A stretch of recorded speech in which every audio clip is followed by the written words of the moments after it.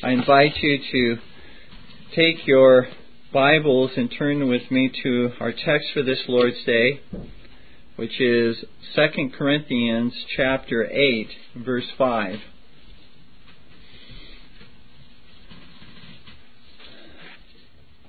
And there we read,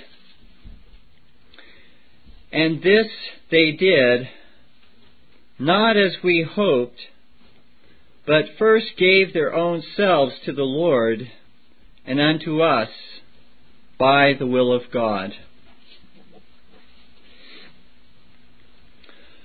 Over many sermons now, we have considered both a scriptural and a historical defense of national covenanting, and particularly the descending obligation of the Solemn League and Covenant to all of the national, ecclesiastical, and familial posterity in succeeding generations.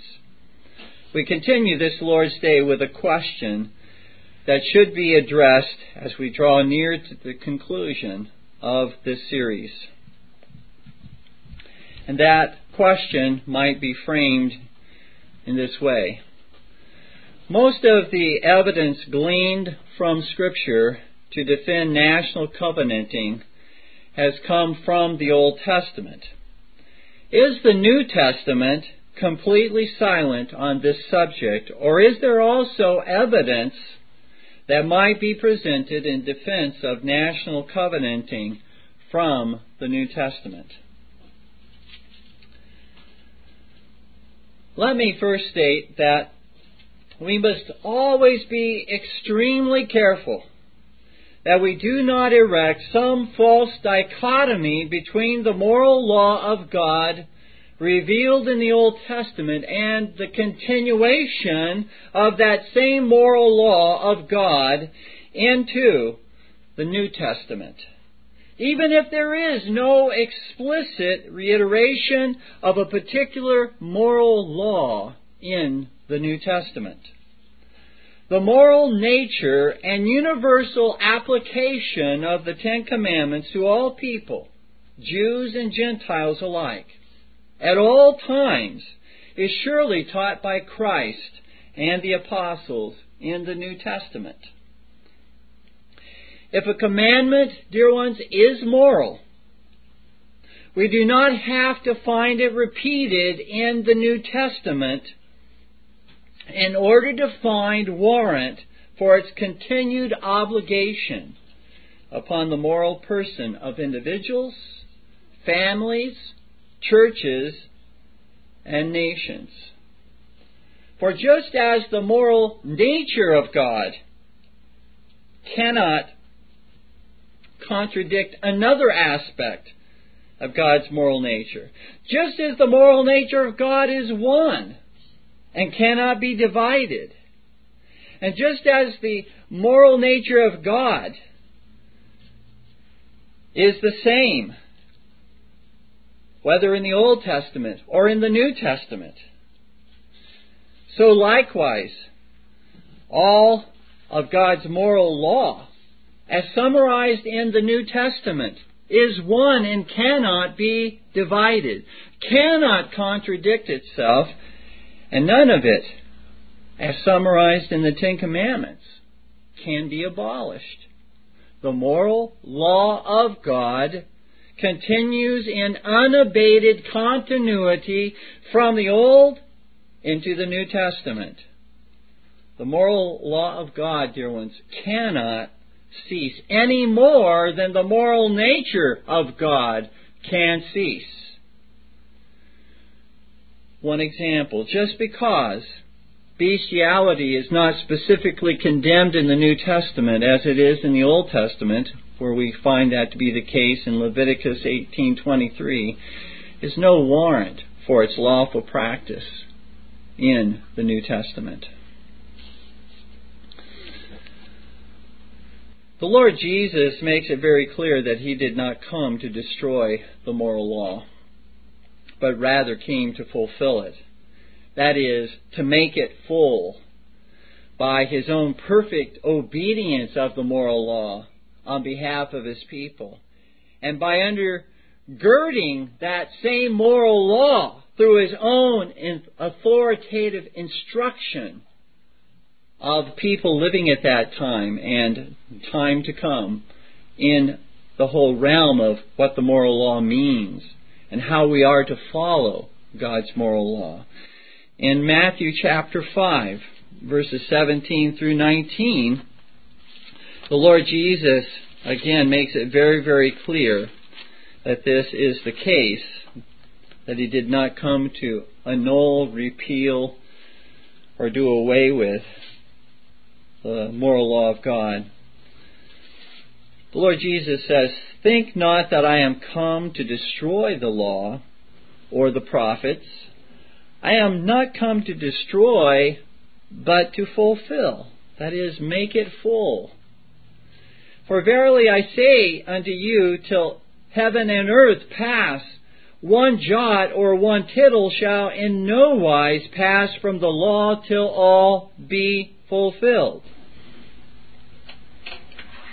Now notice what the Lord Jesus says with regard to those who minimize, restrict, limit, or seek to abolish God's moral law as it was taught in the Old Testament and do so in the New Testament.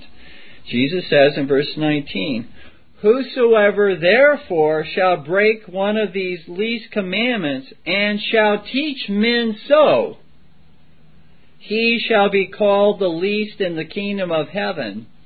But whosoever shall do and teach them, the same shall be called great in the kingdom of heaven." Likewise, you may look at Matthew 15, verses 3 through 6 and verse 9, where the moral law of God in relationship to honoring one's parents, the fifth commandment, and the moral law of God in relationship to worship, the second commandment, are upheld by the Lord Jesus Christ. The apostles of Christ likewise clearly teach the abiding obligation of God's moral law, as found in the Ten Commandments, upon both Jews and Gentiles in the New Testament era. The Apostle Paul says that the whole world, are guilty before God. Jews and Gentiles alike are guilty before God because all have broken His moral law. In Romans 3:19, he likewise says that we do not seek to annul the law. We rather establish God's moral law. In Romans 3:31, James speaks of the moral law of God, both the first table and the second table as a unit, the moral law of God as being the perfect law of liberty. The perfect law of liberty to us who are saved by Jesus Christ. Because the moral law of God doesn't, once we are saved, we're not justified by the law of God, but we do, having been justified, having received of His Spirit, we learn how to walk in liberty by walking according to God's commandments as laid out for us in His law. To walk contrary to God's commandments is, according to the Lord and the Holy Spirit and the Word of God, bondage. It is therefore called the perfect law of liberty. In James chapter 2, verses 8 through 12, and particularly verse 10, we find there again, James says that if we offend in one point of the moral law of God, we're guilty of having broken all. It's a unit, one cohesive unit, and thereby still binding upon God's people and upon those who are not God's people, Jews and Gentiles alike.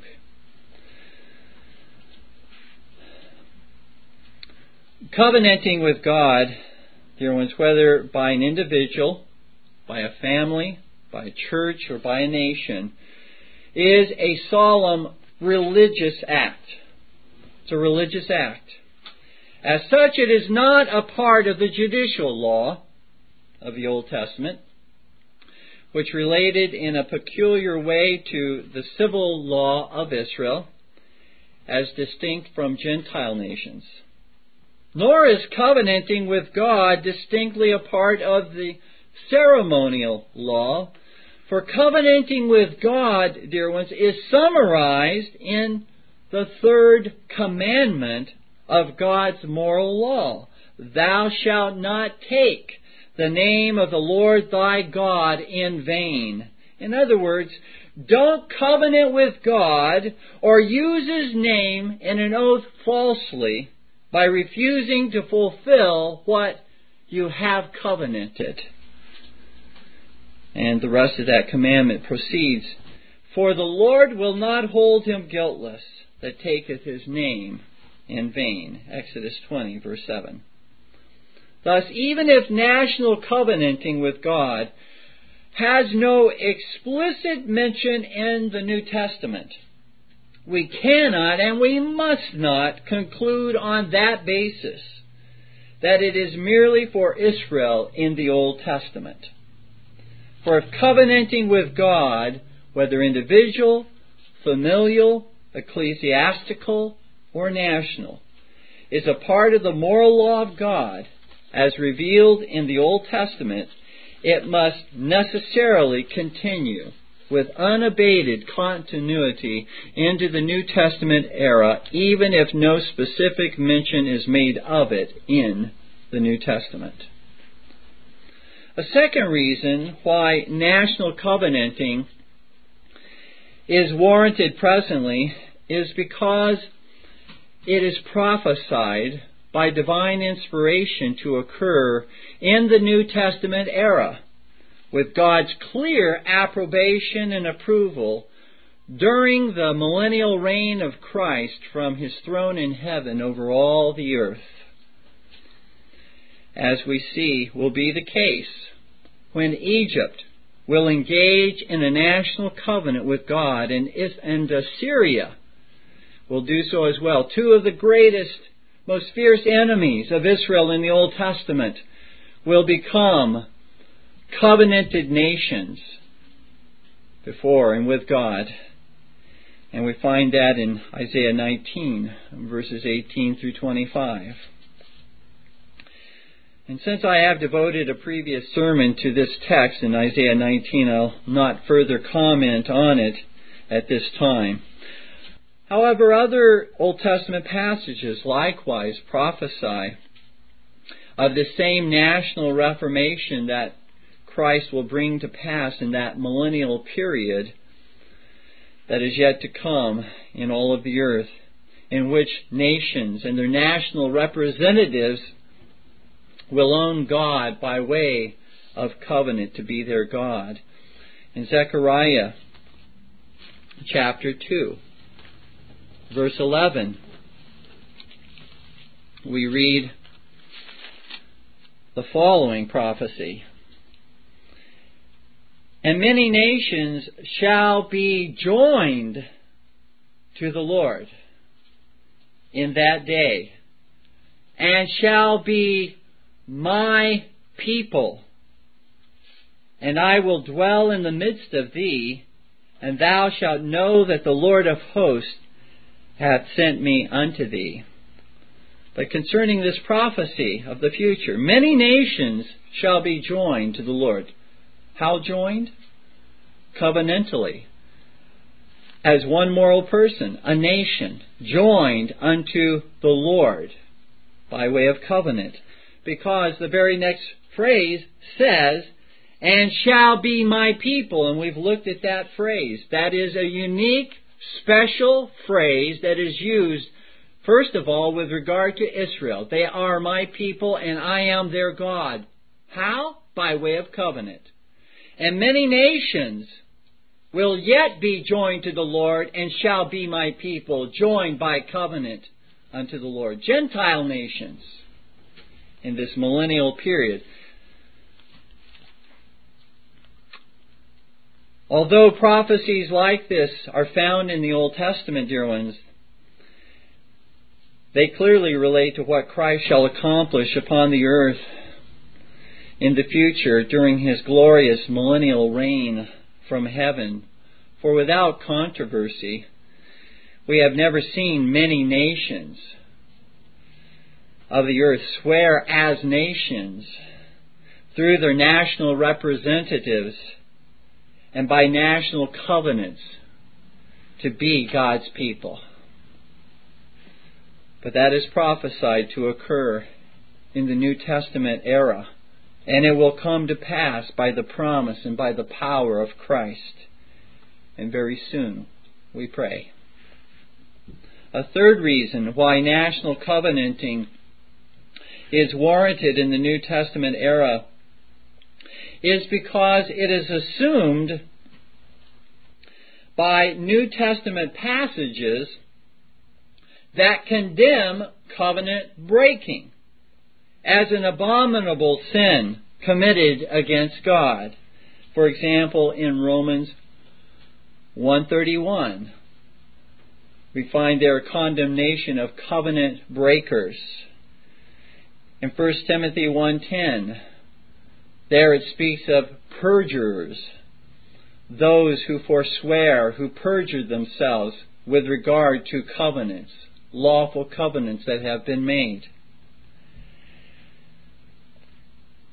Dear ones, if it is an abominable sin for one individual as a moral person to refuse to keep covenant with God, how much more aggravated is this sin when an entire nation, as a moral person, refuses to keep covenant with God.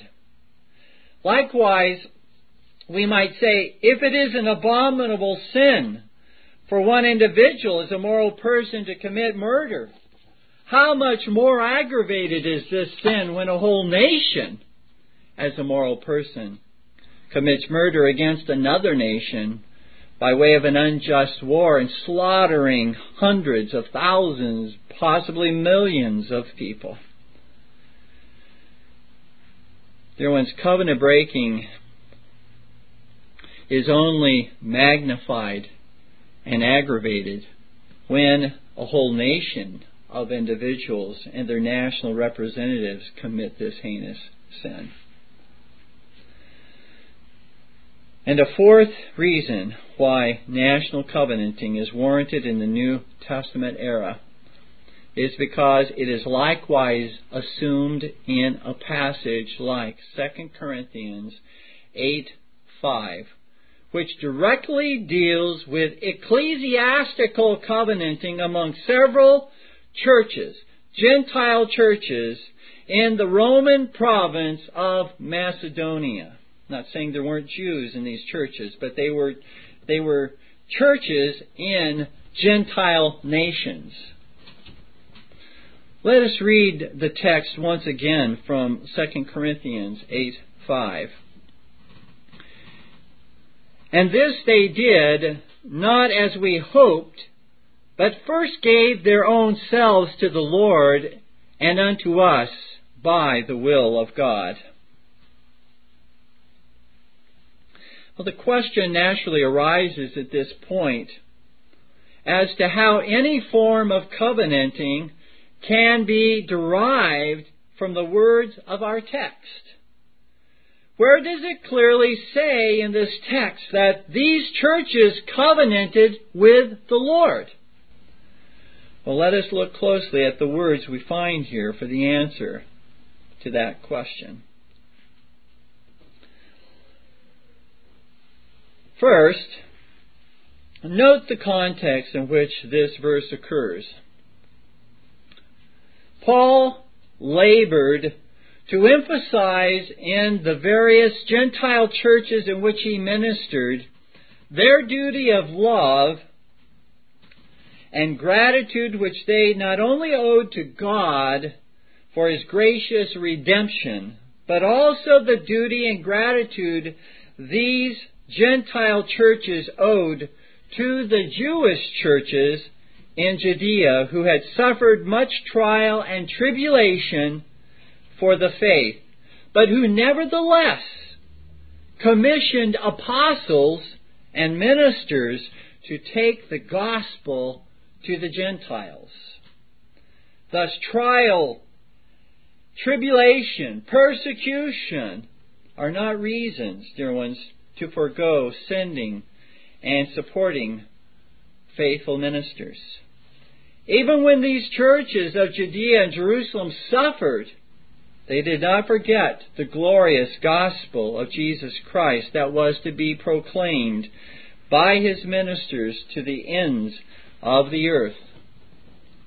So likewise, let not our own financial trials or persecution for the cause of Christ lead us to conclude that we can do nothing at all to promote the gospel and the crown rights of Jesus Christ.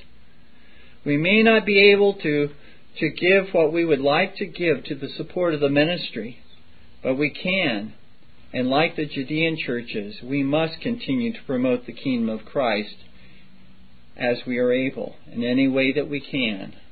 In fact, our love for Christ and for His truth, I submit to you, is manifested by our desire and willingness to support with our prayers and gifts the faithful ministry of Jesus Christ, even when we can only give a very small proportion to the work of the Lord, a very small proportion to what we would like to be able to give to the work of the Lord.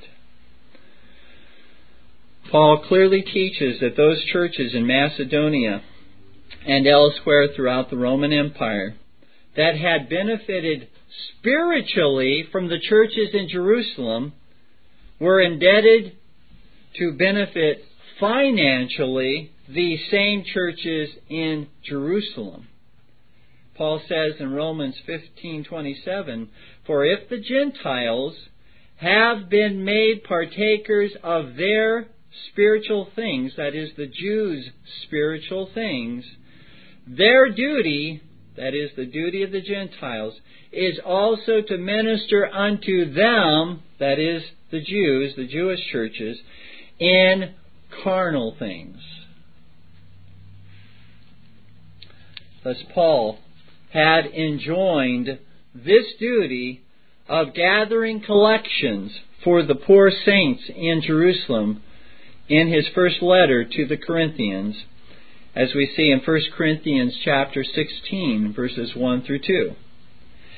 Now it would appear the church of Corinth had neglected this duty. And so Paul repeats this injunction in his second letter to the Corinthians. They had not followed through with what they said they would do and what they were urged to do. They had not followed through with it. And so Paul spends actually 2 chapters in 2 Corinthians, chapters 8 and 9, talking about this very issue. In order to exercise and stretch the Corinthians to greater diligence and liberality in this matter of giving, Paul appeals to the example of the Macedonian churches, which included at least the churches in Philippi, Thessalonica, and Berea. Note the words of Paul as found in 2 Corinthians 8, verses 1 through 4 in this respect. We find these words with regard to the churches in Macedonia and their situation, their context that they were in as they offered their gifts, their financial gifts, to Paul to carry to the saints in Jerusalem. "Moreover, brethren, we do you to wit of the grace of God bestowed on the churches of Macedonia, how that in a great trial of affliction, the abundance of their joy and their deep poverty abounded unto the riches of their liberality. For to their power I bear record, yea, and beyond their power they were willing of themselves, praying us with much entreaty that we would receive the gift and take upon us the fellowship of the ministering to the saints." Do you see, dear ones, even in spite of their own trials, the Macedonian churches were so thankful, so grateful at having received the grace of God through the sending forth of faithful ministers to them, that they pleaded with Paul and the other apostles to allow them to send their gift to the poor saints in Jerusalem. Beloved, we truly test the quality of our giving when we give not from our mere abundance, but even from our poverty, from our affliction, and from our trial. Not out of our strength, but even at times out of our weakness. Not when it is simply easy to give, but even in those times when it is difficult to give. Second, as we move from a consideration of the context in which our text occurs, note the reasons why the words of Paul should be understood to refer to ecclesiastical covenanting in 2 Corinthians 8:5. Again, that verse says, "And this they did not as we hoped, but first gave their own selves to the Lord and unto us by the will of God." The first reason why the words of Paul should be understood to refer to ecclesiastical covenanting is because this giving of themselves to the Lord was not a giving as Paul and his associates had expected. In other words, this giving of themselves to the Lord was not an ordinary duty, but an extraordinary duty. You see, an ordinary duty of giving themselves to the Lord would have been accomplished through the ordinary ordinances of submitting to Christ, whether in prayer or hearing the word preached. That would have been giving oneself to the Lord, as we do in prayer and hearing the word preached. Or by giving themselves to God in their public professions of faith, or in their baptisms, or in the Lord's Supper. All of those would have been more ordinary ways of giving oneself to the Lord. All these expressions of giving oneself to the Lord that I just mentioned would certainly have been ordinary duties. Paul would have expected, he would have expected these things to occur, and would have expected the churches in Macedonia to perform them.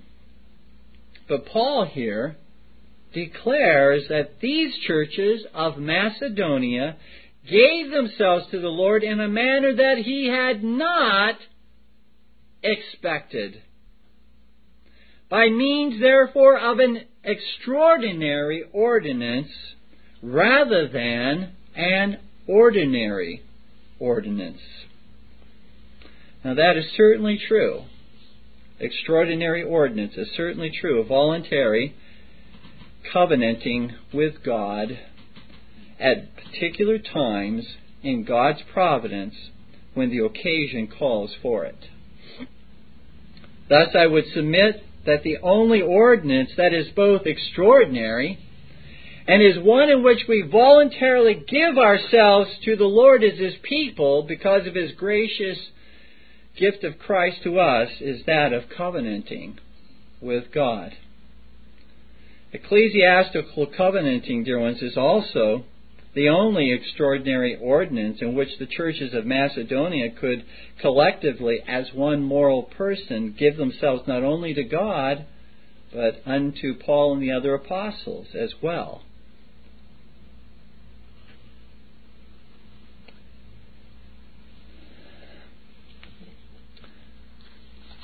The second reason why the words of Paul should be understood to refer to ecclesiastical covenanting is because this giving of themselves cannot refer to merely devoting their financial gifts to God or to Paul for the ministry of the poor saints in Jerusalem.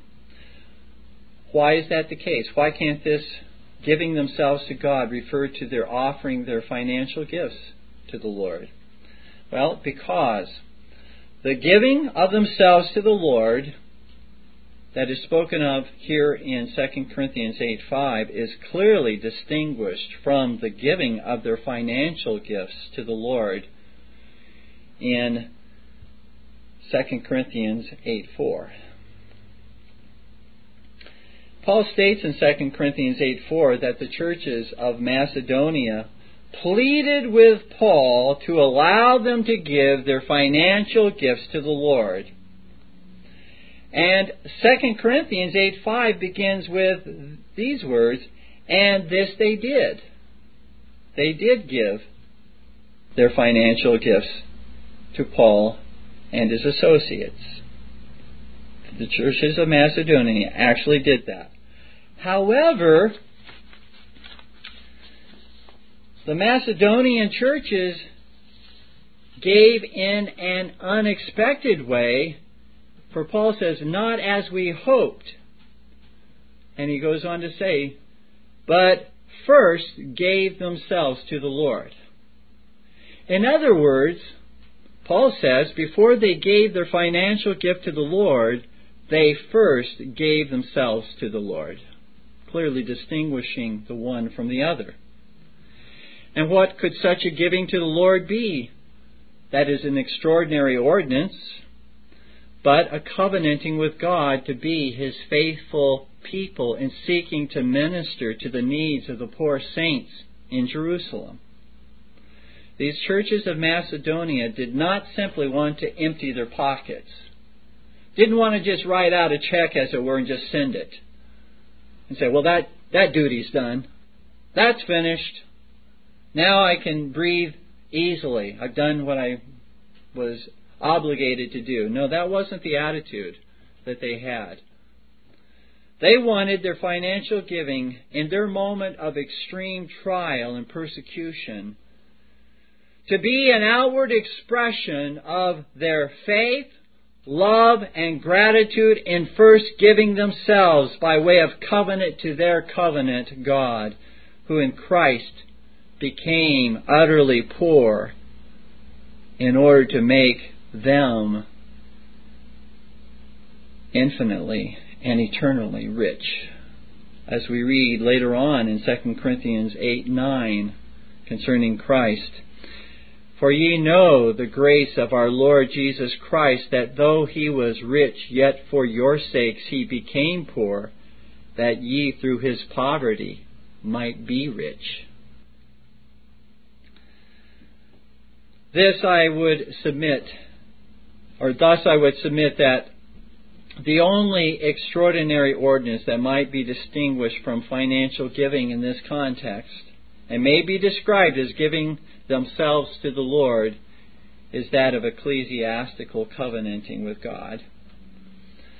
The third reason why the words of Paul should be understood to refer to ecclesiastical covenanting is because Paul states that this giving of themselves to God was, quote unquote, by the will of God in 2 Corinthians 8:5. By the will of God. That phrase simply means that these churches of Macedonia found this giving of themselves to God to be according to the revealed will of God as found in the Old Testament Scriptures. Now, where do we find it revealed in the Scripture and in the Old Testament Scriptures that the church as well as the nation should voluntarily engage itself at various times in God's providence to be His covenanted people, in trusting Him, loving Him, and obeying Him for the wonders of the covenant of grace bestowed upon such unworthy and undeserving sinners? Clearly, ecclesiastical and national covenanting were revealed in the Old Testament Scriptures, as we have demonstrated in previous sermons. The church, both the church and the nation of Israel, covenanted with God in Deuteronomy chapter 29, verses 10 through 15. Both the church and the nation as a whole covenant with God at the time of Jehoiada the high priest in 2 Kings 11, verses 17 through 20. Both the church and the nation as a whole covenanted with Josiah, king of Judah, covenanted with God in 2 Chronicles 34, verses 29 through 32. And likewise with Nehemiah in Nehemiah 9:38 and many other places in the Old Testament.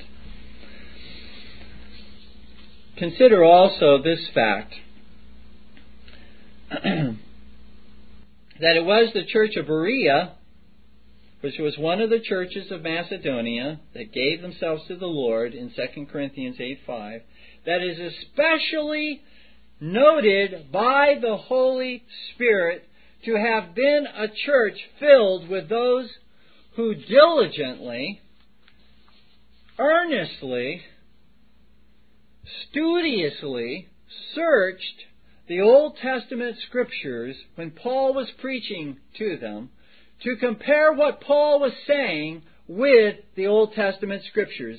And they are commended for having done so in Acts 17:11. Commended by the Holy Spirit for having done so. No doubt in their diligent search of the Old Testament Scriptures, they were led by the Holy Spirit to see the duty of giving themselves to the Lord by way of national and ecclesiastical covenanting as an expression of their faith, love, and new obedience to Christ. Thus these churches of Macedonia were simply following the revealed will of God from the Old Testament Scriptures in their ecclesiastical covenanting. The fourth reason why the words of Paul should be understood to refer to ecclesiastical covenanting is because this giving of themselves to God is not that of a few people, a few individuals here or there scattered amongst these congregations, one here, one there. It's not that kind of a situation at all.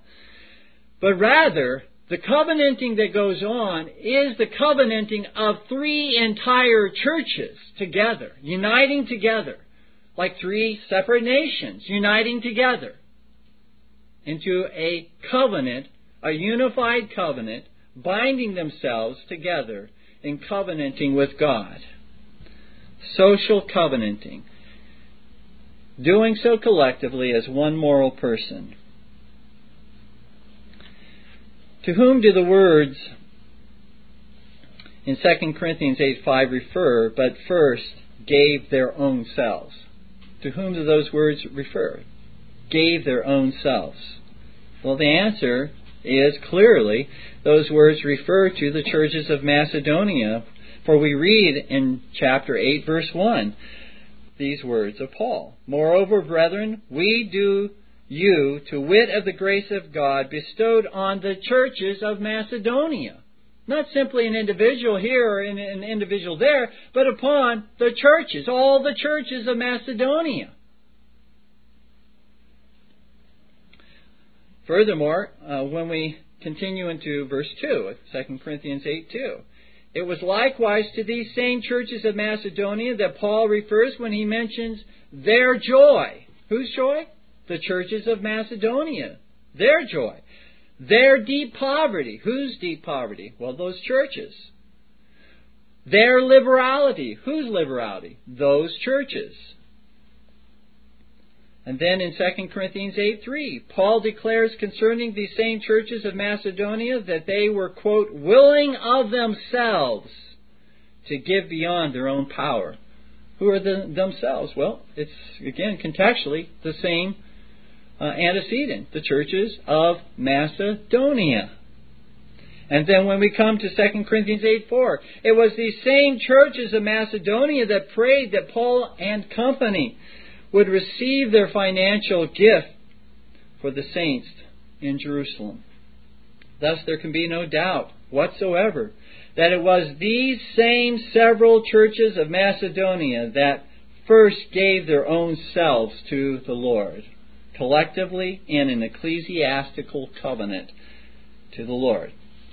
And it should be noted, dear ones, it should be observed, that these churches of Macedonia were filled with Gentiles as well as with Jews, and lived in a Roman province and a Gentile nation. Thus the extraordinary duty of ecclesiastical covenanting pertains not only to the Jewish church of the Old Testament, but also to the Gentile church of the New Testament. Why?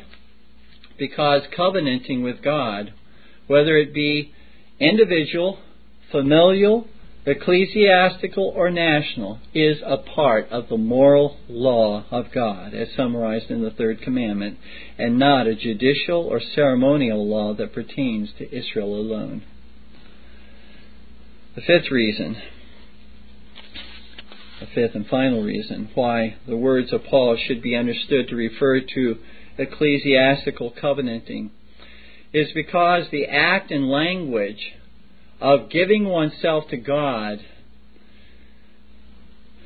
as we see in 2 Corinthians 8:5, is also taught in the Old Testament as an essential part of national and ecclesiastical covenanting. In national and ecclesiastical covenanting with God, we acknowledge that God has first given Himself unto us to be our God. He has taken the initiative in the covenant of grace. He has sent His Son and called us unto Himself and applied the redemption of Christ unto us. He has given us life. Jesus Christ has fulfilled all righteousness for His elect, having been chosen from the foundation of the world in Christ Jesus. He takes the initiative. But we see that the people of God, in response, out of love and gratitude to God, own God to be their God and declare that they are the people of God by way of covenanting. And this they did in the Old Testament, as we see. Church and nation as a whole did so in Exodus 19:5. They acknowledge God to be their God, and also God calls them His people. Likewise, we see with Gentile nations the same to be the case in Isaiah 19:18 through 25, where that phrase, "my people," occurs with regard to Gentile nations. And as we saw earlier in Zechariah 2:11, that same phrase, "many nations will be joined to the Lord in that day, and shall be my people." In fact, when the nation and the church of Israel covenanted with God under Hezekiah, we read that the people were commanded, "Yield yourselves unto the Lord," in 2 Chronicles 30 verse 8. That's very close to "give yourselves," as the Corinthians did, or as the Macedonians did in 2 Corinthians 8:5. They gave themselves unto the Lord. Here, Hezekiah covenants with the Lord, and he says, "Yield yourselves unto the Lord." This yielding themselves to the Lord as God's people was outwardly expressed, dear ones. Listen closely. It was outwardly expressed by giving and extending the hand toward the God whose throne is in heaven. For that is the literal meaning of the word yield in 2 Chronicles 30 verse 8 in the Hebrew language, when it says they yielded to the Lord, literally, to give the hand.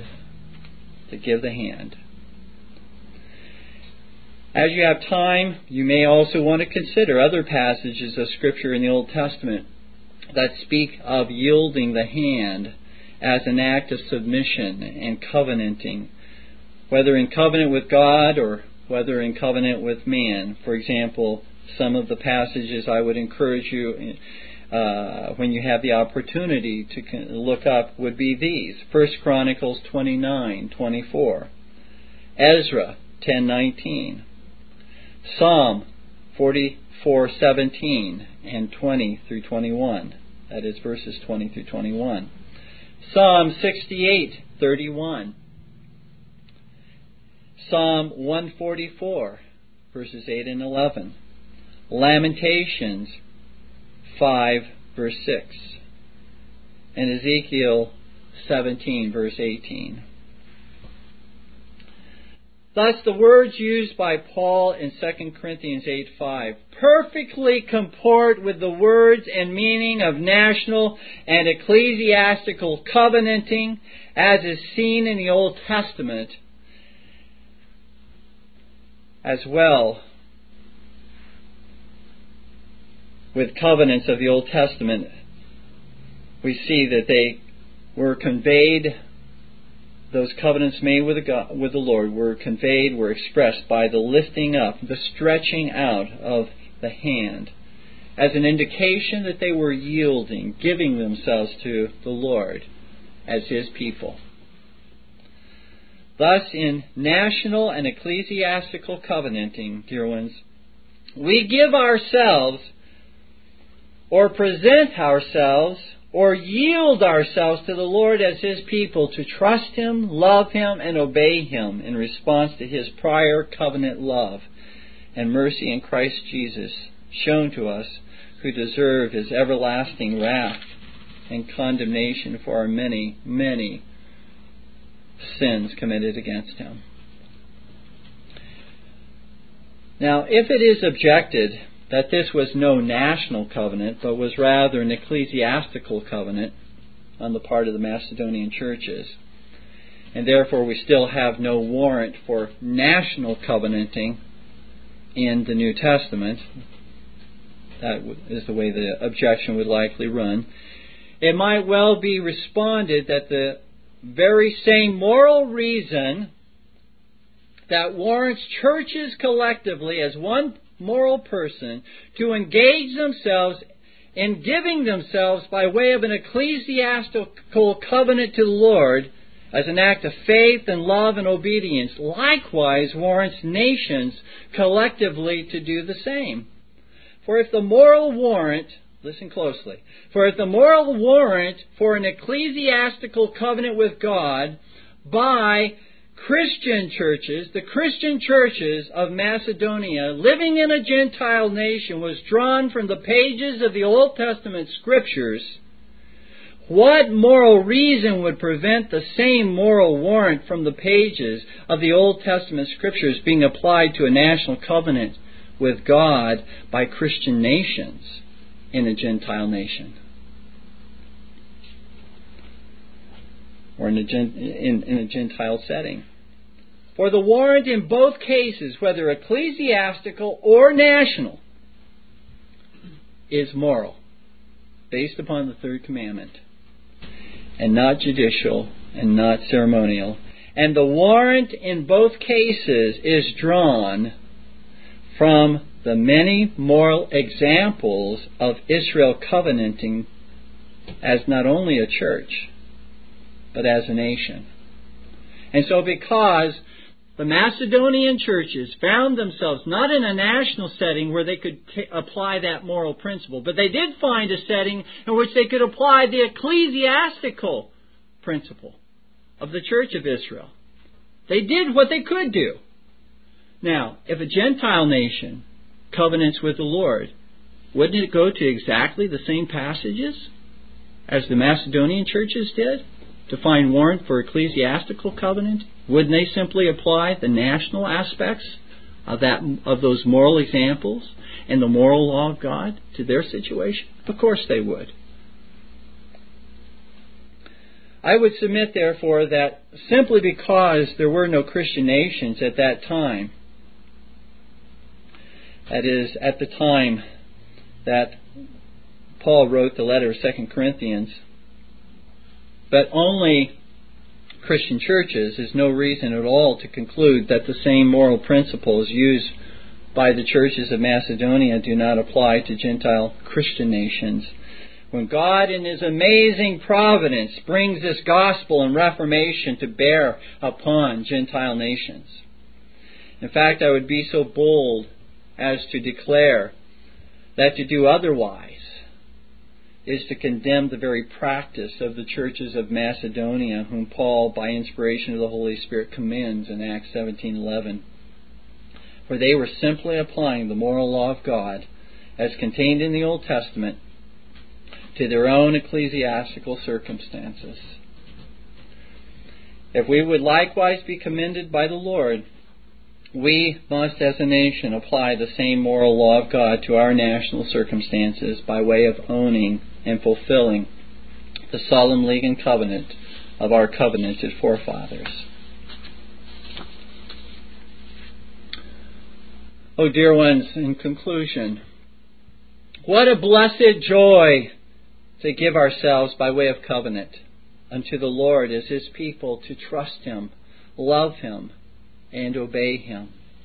And that is what our faithful forefathers have done for themselves and for us as their posterity in the solemn league and covenant. We acknowledge that God has graciously given Himself to unworthy sinners like us in covenant love and in covenant grace to be our God and Savior through Jesus Christ our Lord.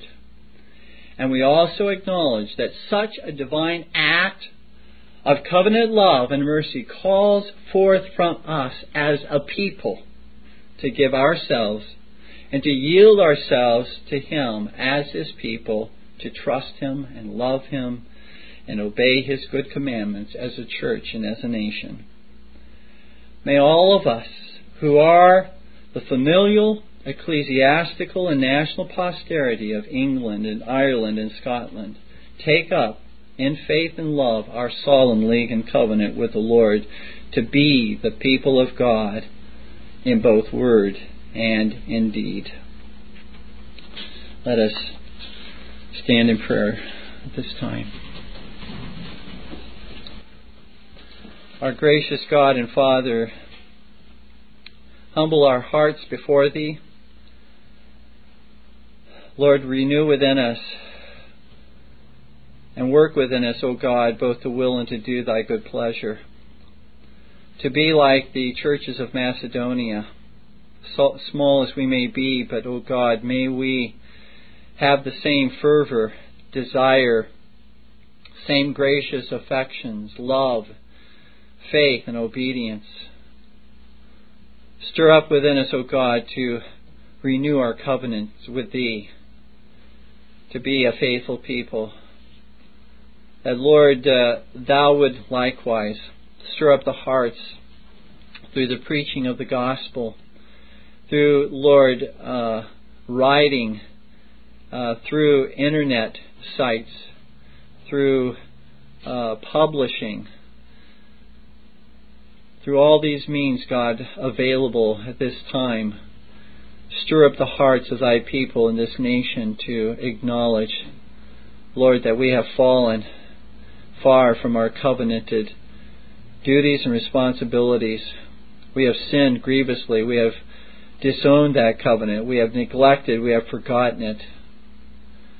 Forgive us, our Lord and our God, and cause us to walk therein and to see that indeed the example of the churches of Macedonia are not only an example to us as a church, but an example to us as a nation. For what they did at that time in covenanting with Thee, they did on the basis of Thy moral law and Thy commandments and the moral example of Thy church and nation of Israel and the prophecies promised to Gentile nations in the Old Testament. We pray, our Lord, that Thou would hear our prayer, that Thou would draw us, Lord, unto Thee, that we would be a people who are continually yielding ourselves to Thee, giving ourselves to Thee, presenting ourselves unto Thee, that Thou might use us, that Thou might promote Thy kingdom. We ask in Jesus' name. Amen.